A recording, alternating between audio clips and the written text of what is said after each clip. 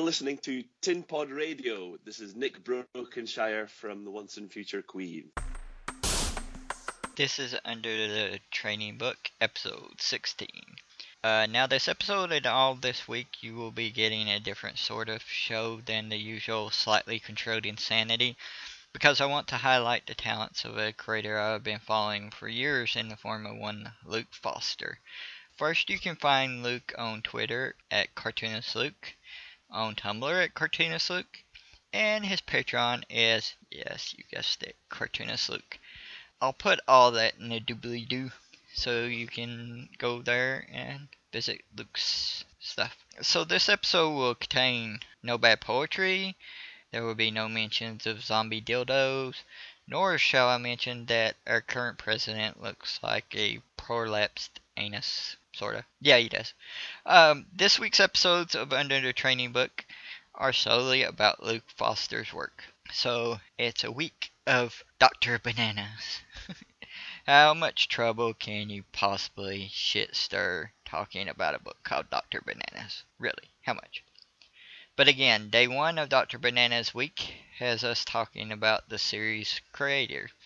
Luke Aaron Foster grew up in the Midwest just kidding. Luke's a great artist and he's a pretty cool guy, and was a guest on Tin Pod number 11, where I talked to him, and he agreed to be a guest on the show, and he's really interesting to talk to, and a really cool guy to talk to. Go check out that interview, another link in the doobly-doo. I'll include a link to all the stuff I mentioned here in future episodes this week to try to send you his way. Luke's library of work includes the gang from the store, True Tales from the comic book shop, Moon Freight, my favorite thing he's done, really great. Like if you like Red Dwarf, you'll fucking love Moon Freight. It's great. And Drawn Away, a cartoonist tours America on many great projects he's done. Luke's current big projects are Dr. Bananas, thus Dr. Bananas Week, and the dark political comedy strip Supernatural Suburbs. You can find Supernatural Suburbs on Luke's Patreon, which you should become a patron of. Sounds the same when I say it. Listen, Luke is wearing slick suits these days, walking around like fucking, James Bond or something. He went from Orville Wright to Bond, James Bond, because of all that candy Patreon cash. So let's keep supporting this man. Let's keep supporting him as much as we can. Wait, am I on Patreon even? Okay, I'm going to go check on that. So this episode will be a little bit shorter, but the rest of the week will be reviews of Dr. Bananas issue by issue. Come back Tuesday night, Florida time, for my review of issue number 1 of Dr. Bananas. But right now, I gotta go Google, am I a Patreon? God, am I a Patreon? This is gonna sound really bad if I'm not a Patreon. I gotta go, add myself. You won't notice if I just add myself now. I hope you won't notice. I want a renaissance to shine a light, be the change we want, set things right. We've been waiting in the dark for so long. Wait. I am a Patreon, that looks. So, how about to celebrate that? The fact that I'm not an idiot. You check out this old interview. I decided just to attach it to this. And you can check out the old interview. And tomorrow, like I said, we'll be back to do reviews of all Dr. Bananas. So, enjoy.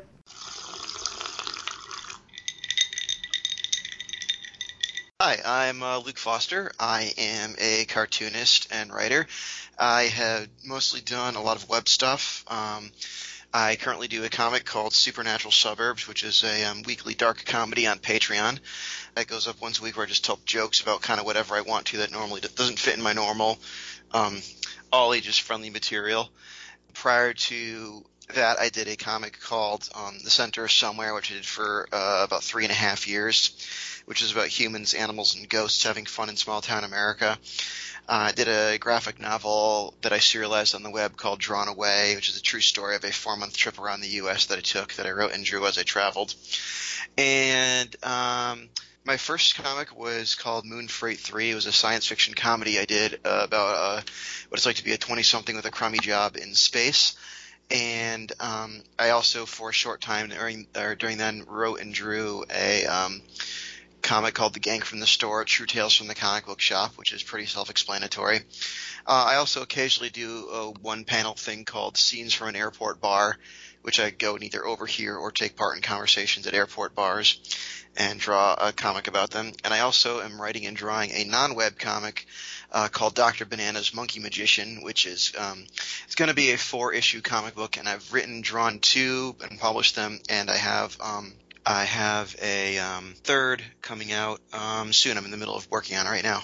I think the first thing I ever read of yours was Moon Freight 3, which I really loved that series. Oh, thanks. Yeah. How did you get the idea for that?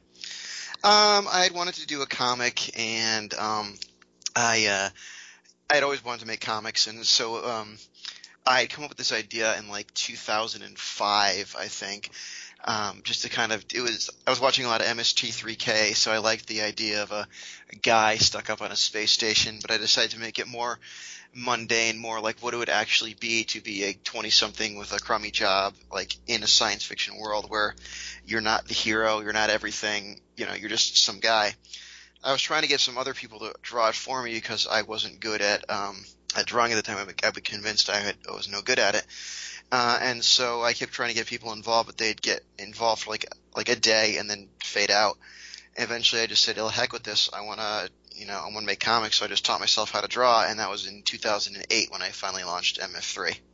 Yeah, I never thought of the Mystery Science Theater connection. I always thought of it as like Red Dwarf in a lot of ways. Mm-hmm. Mm-hmm. Yeah, I always it was definitely an inspiration, but it was less like the guys from the Dwarf are clearly the least competent guys to be out in space. I wanted to draw somebody who could at least, he could function, but just not, it wasn't just a hero.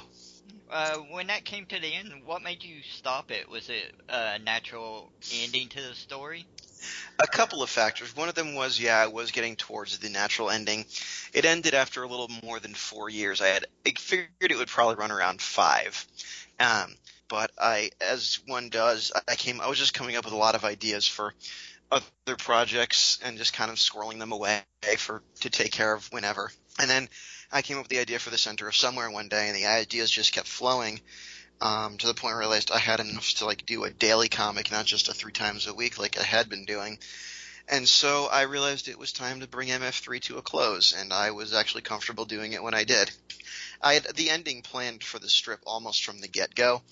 I think I altered one aspect of it slightly to make it at least what I thought would be funnier / more ironic, and but it was pretty much how I intended it to end the whole time.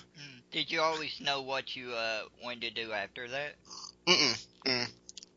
I didn't really know for a while. I just figured I would do this for a long. For a while, I was hoping it would be like my comic that I would do for ages and ages. But as the years went on, I realized it had more of a finite shelf life, and so I figured I would do something. I just didn't know what, and I figured I'd have another year longer than I ended up having to come up with something. It was just like I said, just the idea came to me, and I realized I could end MF3 early, and I'd be cool.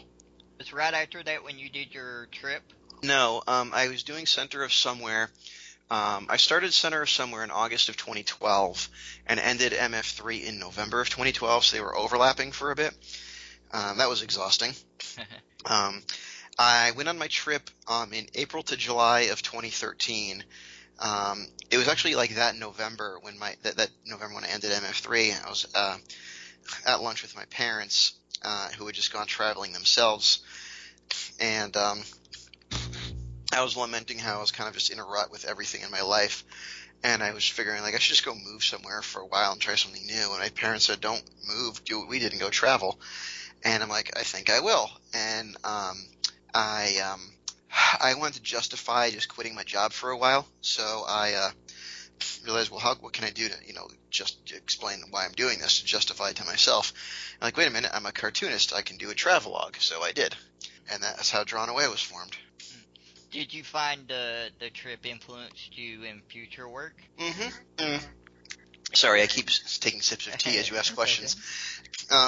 Yeah, it did. I mean, it taught me how to, I've been pretty rigid in my 4-panel ways of drawing for a while there, and this helped me expand. I was drawing it was 8.5 by 11, but I was drawing on a full page and just taking whatever space I needed, so it got me opening up my storytelling a bit, and just the very experience of traveling and seeing most of America, which I had not seen before, was just eye-opening in that it was just so many different things and so many different places and such different environments and different areas. And I mean, you can't go on a trip like that without being influenced at least a little bit. Yeah, I find myself with almost every trip I go on, I'm like, okay, this could be a story, this could be this, and I at least make notes on everything. So, like, after you did the trip, you published that, didn't you? A book of that? Mm-hmm. I planned to. I ran it. I serialized it online, and then I intended when I came back, once it was finished serializing, to do a Kickstarter for it. I had tried a Kickstarter before for one of the MF3 books and failed, but this taught me a lot of I learned a lot of important lessons from that. Plus, Drawn Away was just a much more interesting thing to a lot of people with a wider draw. So I successfully Kickstarted that book, and it's one of my most successful. I've sold out of a couple of print runs of it, and picked up little chunks of them here and there just to keep having at shows, because they're always something people are interested in. How did you find doing a Kickstarter? Was it a difficult process? It was kind of an emotional process, like an emotionally tiring process, because you go through. Well, first of all, once you have a good idea of how to do one, then it's a little easier in terms of how much money you need to set for it, what you need to raise versus the taxes, the fees from Kickstarter, etc. But it's just emotionally exhausting process. Like, oh my God, what if nobody funds it? I'm going to be a loser. And then, oh my God, it's so close to funding. I'm going to be heartbroken if it doesn't fund. Oh my God, it's funded. Now I have to actually do this thing, or I'm going to let all these people down. So, and I've done that twice more since then, and it doesn't get any easier. What led you to deciding to do the Kickstarter? Did you think you built an audience before to do it, or was you just like, I'm going to do this and see? I figured I had built a decent enough audience for something like this. Plus, I was tired of paying for these things out of pocket. They're very expensive. Yeah, I've published when I was in college a few books, and it can be a big toll on the wallet there. So your book, Dr. Bananas, and I'm jumping around here a bit. I like the artwork in that. I think it looks really good. What was your idea behind that? I was doing some animation pitches last year, and I was coming towards the end of this animation pitch process where I hadn't yet sold a successful one. But one night I was reading The Monkey's Paw, and I was thinking about I was told about putting twists into things and making them different sort of stories. And what if I told The Monkey's Paw from the monkey's point of view? So I created a 5-minute animation pilot called Dr. Bonzo, and it was basically most of what you see in the first issue of Dr. Bananas. They liked it, but it wasn't exactly what they were looking for, so they passed on it. But I liked the idea. I thought there might be something to it, so I readapted it as a 20-page comic. Renamed Dr. Bonzo to Dr. Bananas because there is a real-life Dr. Bonzo in Atlanta, Georgia. I found that out after Googling the name, which I'm glad I did. I said, let's just see how this does. It was something I could print for pretty cheap because it was only a $20 comic, a 20-page comic versus 100 and something page graphic novel. I printed up a really short run to have at Heroes Con, and it sold out. And people really liked it, and they told me I should do more of them, and I came up with another 3 ideas that I'm going to do. So that one of them I've done, and one of them is halfway done. So it'll be 4 issues total is the plan. One of the things I've seen with you is you seem to be in with, how can I say it? You're using all the tools like Kickstarter, and you have a Patreon, and you had a web comic and such things, and you seem to be fairly well. I look at it and say oh, Luke does this really well. I'm going to learn from it. Well, thank you. But do you find it hard? Because I know a lot of people go to me and say, you should do this, you should do that. It's hard to choose. Do you find it hard to choose which things you want to get into and use? No, I just like to study how these things work before I leap into it. I was wanting to do a Patreon for like a year or two before I launched mine. I didn't really think I had anything to make with it, A, and B, I wasn't sure if I would be able to get enough backers to make it worthwhile. But then when I finished Center of Somewhere and I was literally without a project for a little bit, it was just kind of an idea came to me, based on like a bonus Center of Somewhere that I didn't run, because it was way too dark for that comic. And I'm like, okay, maybe I could do more of these. And I realized that could be something good for a Patreon, because it was something I could regularly produce, and it's something I could putting it behind a paywall I was comfortable doing, because my all ages readers wouldn't be able to accidentally read it. The Kickstarter, like I said, I failed the first time, but I learned a ton from that. I learned a lot from running an unsuccessful Kickstarter that helped me run a good one. And just doing webcomics was just when I got into comics, what everyone was doing. Do you find it better to have like a different project for the different things, like the Patreon's a different thing, and when you did a print single issue comic, you got a different project? Mm-hmm. You want to have, if you're trying to do this as like to make any sort of money off it, you want to have a few different revenue streams. Like a Patreon is a fairly reliable monthly one. Not everyone's going to stay with it. You may get more, you may lose some, but it's somewhat stable, and it reaches a different audience than a comic book would, because some people just don't want to pay for stuff online. Some people just don't like reading digital stuff. Some people don't like reading print stuff. And it's just a different way of like I can produce, 420-page issues of Dr. Bananas over the course of a year or whatever, whereas I might not be able to keep up that pace if I was putting it on Patreon all that time. Do you like having different projects to work on, or do you like focusing on one particular thing? I like having different things to focus on, but at the same time, having the regular deadline of something like a weekly Patreon keeps me focused on projects. It keeps me saying, okay, I have to turn out something by X time, because that's what I told people I would do. And like having the comic books is like, okay, I have to have it by this convention, so get it done by then. So.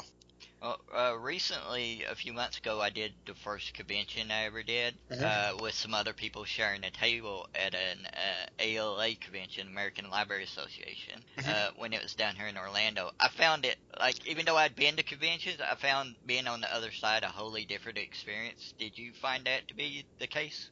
Mm-hmm. And I kind of like it, being on the table side of things. It's just a different experience, and I really enjoy that opportunity to be a creator, to try to push new comics out onto people, to share joy with a lot of because a lot more people are going to come to talk to you than you would if you were on the other side. Like, you're not going to just talk to people walking around normally, whereas with you're behind a table you can, and that's great because you meet a ton of new people.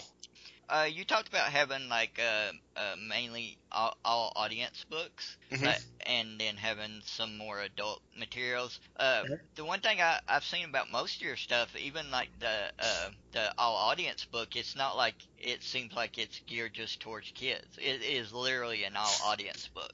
Well, thanks. That's what I try to go for. I don't like kids. When I was a kid, I hated being talked down to. Or like people think I didn't know anything because I was a kid. So I get that, but at the same time, I don't want adults thinking they wouldn't enjoy something because it's kiddie. I'm just basically kind of just drawing what I would like to read.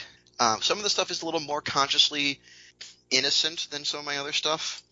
And Supernatural Suburbs is definitely the first thing I've done that is consciously not geared towards kids. It's definitely got a more Rick and Morty vibe than anything else.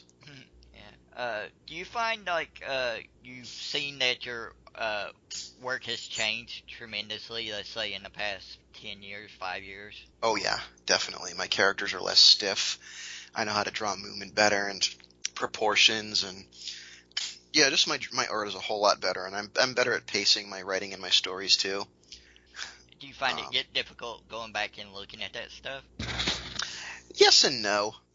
Some of it is kind of cringeworthy, but Matt Wagner, the guy who drew Grendel, said that he can't be embarrassed of his old stuff because it's like being embarrassed that once you were 6 years old. Yeah.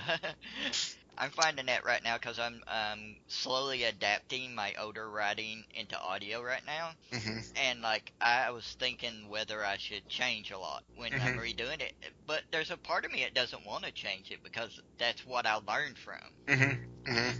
Have you seen that when you did reprints? Have you wanted to change stuff but not changed it, or changed it?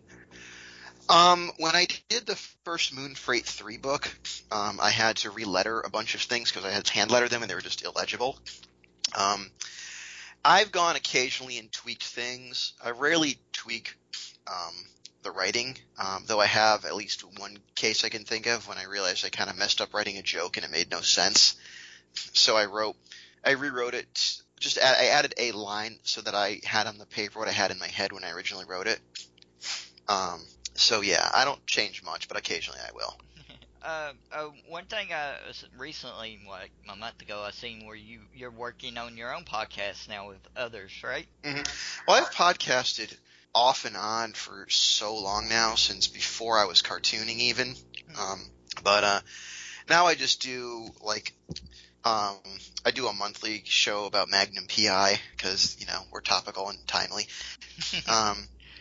I do a bi-weekly podcast with a couple of buddies called The Trip, which is about just talking about nostalgia and stuff, which is really just us recording like 5 episodes at once and then just releasing them every other week.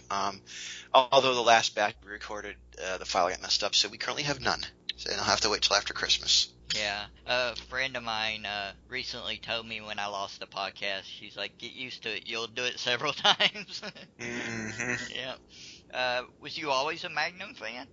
My parents watched it when I was a kid, and so I always knew it was there, and I watched it like occasionally through like college and stuff. Then when they put it on Netflix, I'm like, I'm just gonna finally watch this whole thing from end to end, and I did, and it was awesome. Yeah. Do people ask you if you get wearing the shirts from that? All the time. And what's the answer? No, although for a time up until recently, I had one that Magnum wore regularly on the show, the red one with the palm trees. Yeah, I seen one of them down here in Florida where I live one time in a store, and I was like, oh, I gotta buy that. But I went to buy it, and it said Magnum shirt, and it was like wanting $80 for it. Based on that, and I was like, it's like the other ones you got for 10. What's the difference? So you said you did podcasting. What do you like about it? I like just kind of the relaxing, just kind of talk with pal about topics we like for however long, and I don't really do a good job editing and stuff, so I'll just kind of slap them together and throw them out, and I like the low quality guerrilla nature of it. Yeah.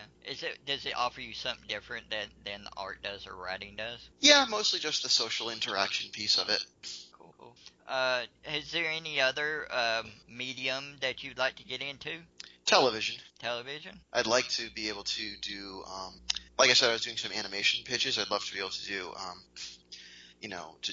to develop a TV show or maybe like write for TV. I'd love to write comedy. I used to do that, and it seems like it'd be a lot of fun. Yeah, TV would probably be my thing. I've seen where you did stand up, right? I did, yeah, for a couple of years before I did cartoon. As I was getting into cartooning, I was kind of getting out of stand up. Is that does that exercise different muscles than like artwork does? Yeah, very much. When you gotta be more relaxed and free flowing and ready to flip on a moment's notice when you're doing stand up, whereas when you're writing a comic, you have like all the time in the world up until literally you're putting the letters on the page to fine tune and craft it.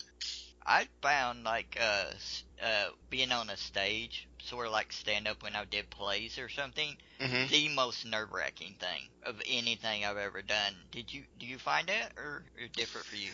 It was. I thought it would be nerve wracking when I first did it, but the first time I did it in front of like a large audience or like in a large room, the lighting the lighting was such that I could only see the front row, like it was pitch black behind it, so that kind of broke the ice there.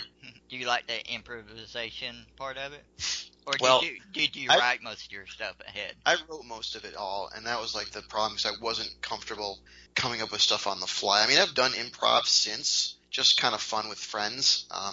There was a local improv group in Hartford, Connecticut that would allow me to play with them sometimes. So when I was there on Thanksgiving, I went up again, but I haven't done it really since I moved to North Carolina. I've had people ask me, because I did like a bunch of different things, good projects, bad projects, crap, alright, but they've asked me if that influenced me as a writer, and I do think all that stuff and trying new things does add to it. Do you feel that way? I don't know. I haven't really. I don't know. It's a crap answer. It's all right. So we'll go into the 5 questions if you want to right now. And I'll start these are basically the 5 questions or statements that you sort of shouldn't ask a writer or an artist. And we'll start with the easy one that everybody gets is, where do you get your ideas? I steal them from an old gypsy woman. No. I just kind of get them from everywhere. Like I said, I read a lot, and that's where a lot of the ideas for Dr. Bananas have come from. Supernatural Suburbs comes from all over the world. The politics of the day, me just kind of thinking of dark jokes, me riffing with a buddy at work. He'll say something like, I'm stealing that for the comic. So a little bit everywhere. Or sometimes, then there are times I just consciously sit down and okay, X character is in Y situation. How do I fix this?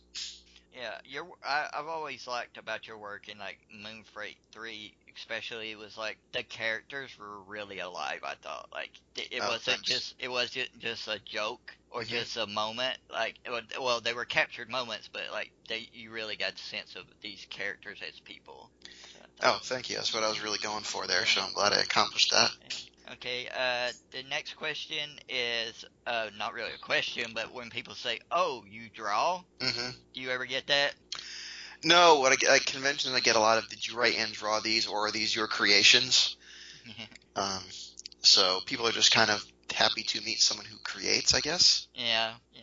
I've had a lot of artist friends say that, and it's the different tone depends on what your reaction is going to be of how they say it and stuff. Have you ever had anybody refer to your art as your hobby? Yeah, but honestly, it's kind of actually I get a lot more people saying, "Is this your full-time job?" Which is both nice and dispiriting at the same time. It's I want it to be. Well, it seems like you're always doing stuff and really busy. So yeah. I feel like I'm getting closer, and I'm happy with how things are going. But it would be nice to be able to do it full time. Oh yeah. The other one that a lot of artists get these days with people are we can't pay, but the exposure is grand. Have you ever got that comment about anything?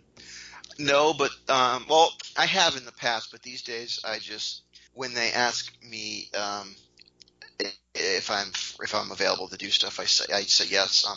And I make sure I ask pretty quickly what their budget is. Yeah, I had a friend with a good bit of advice. He always said, "Don't be afraid just to tell somebody no." Yeah, somebody just say no. It's the same thing with a friend said when I first got into podcasting, I didn't want to ask people to be on, and she was like, "Well, they're just gonna say no. It's not gonna be a big deal if they don't want to."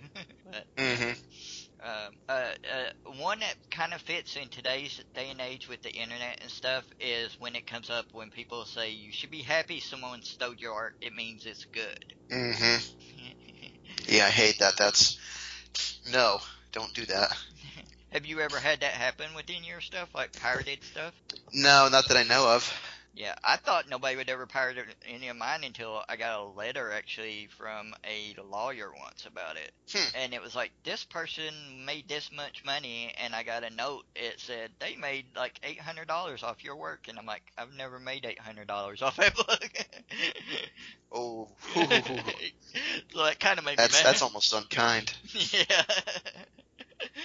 Okay. I'll probably end this pretty short though. I thank you for doing this though. I've been wanting to talk to you for a while, and I know I've talked to you online before. You talked to me about advertising one time when I was like, "Does advertising work?" And you was like, "It can and it can't." Yeah, that's pretty much the long and the short of it. I've made so much more off of the 7 months I've done Patreon than I ever did in 5 years of 8 years of advertising. Yeah, I tried to do more this year. I don't. I mean, my numbers have went up on stuff across the board a little bit, but I wonder if it's actually because of just better work, or is it advertising that's did it? Probably a little of both. Yeah, hopefully it is. But thank you for joining me and doing this. I appreciate it. Do you want to promote anything before we go? If you want to check out Supernatural Suburbs, it is on Patreon at patreon.com/cartoonistluke. You can follow me on Twitter, Tumblr, and Instagram at @cartoonistluke. You'll find scenes from the airport bar and commissions and stuff like that on all of those. Plus, Twitter's got all my awesome musings and witticisms and mostly politics these days, because it's kind of necessary. But and you can, if you want to ever read my old, if you ever want to read Center of Somewhere, it's at centerofsomewhere.com. The whole archive is still up there. And you can buy all my books. Everything is collected except for Supernatural Suburbs. You can find those at indieplanet.com. Just go there and search for my name. Everything should come up. Okay, and I'll put all those in the description so people can find them there too. Cool, thanks. Well, thanks for joining me, Luke. I appreciate it. Thanks for having me. Thank you very much. You have a good night. Thank you. You too. Bye. Oh, an awakening in my heart. Hear the angels sing and shine a spark. We've been sleeping in the dark for so long, but I believe in truth. Yes, I'm not so unlike you, 'cause there's a sound like music in you, trying to get out. So let it sing through everything that is you.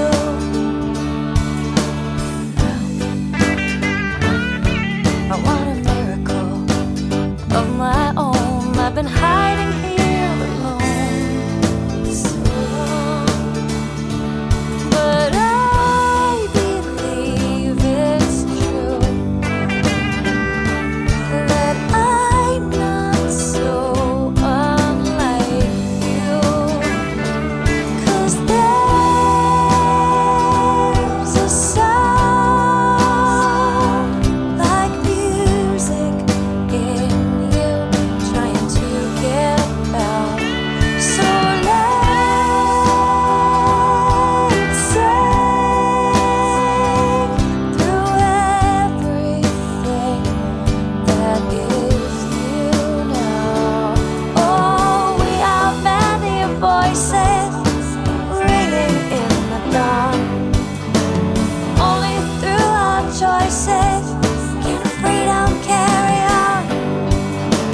We are many voices singing along with our very own song.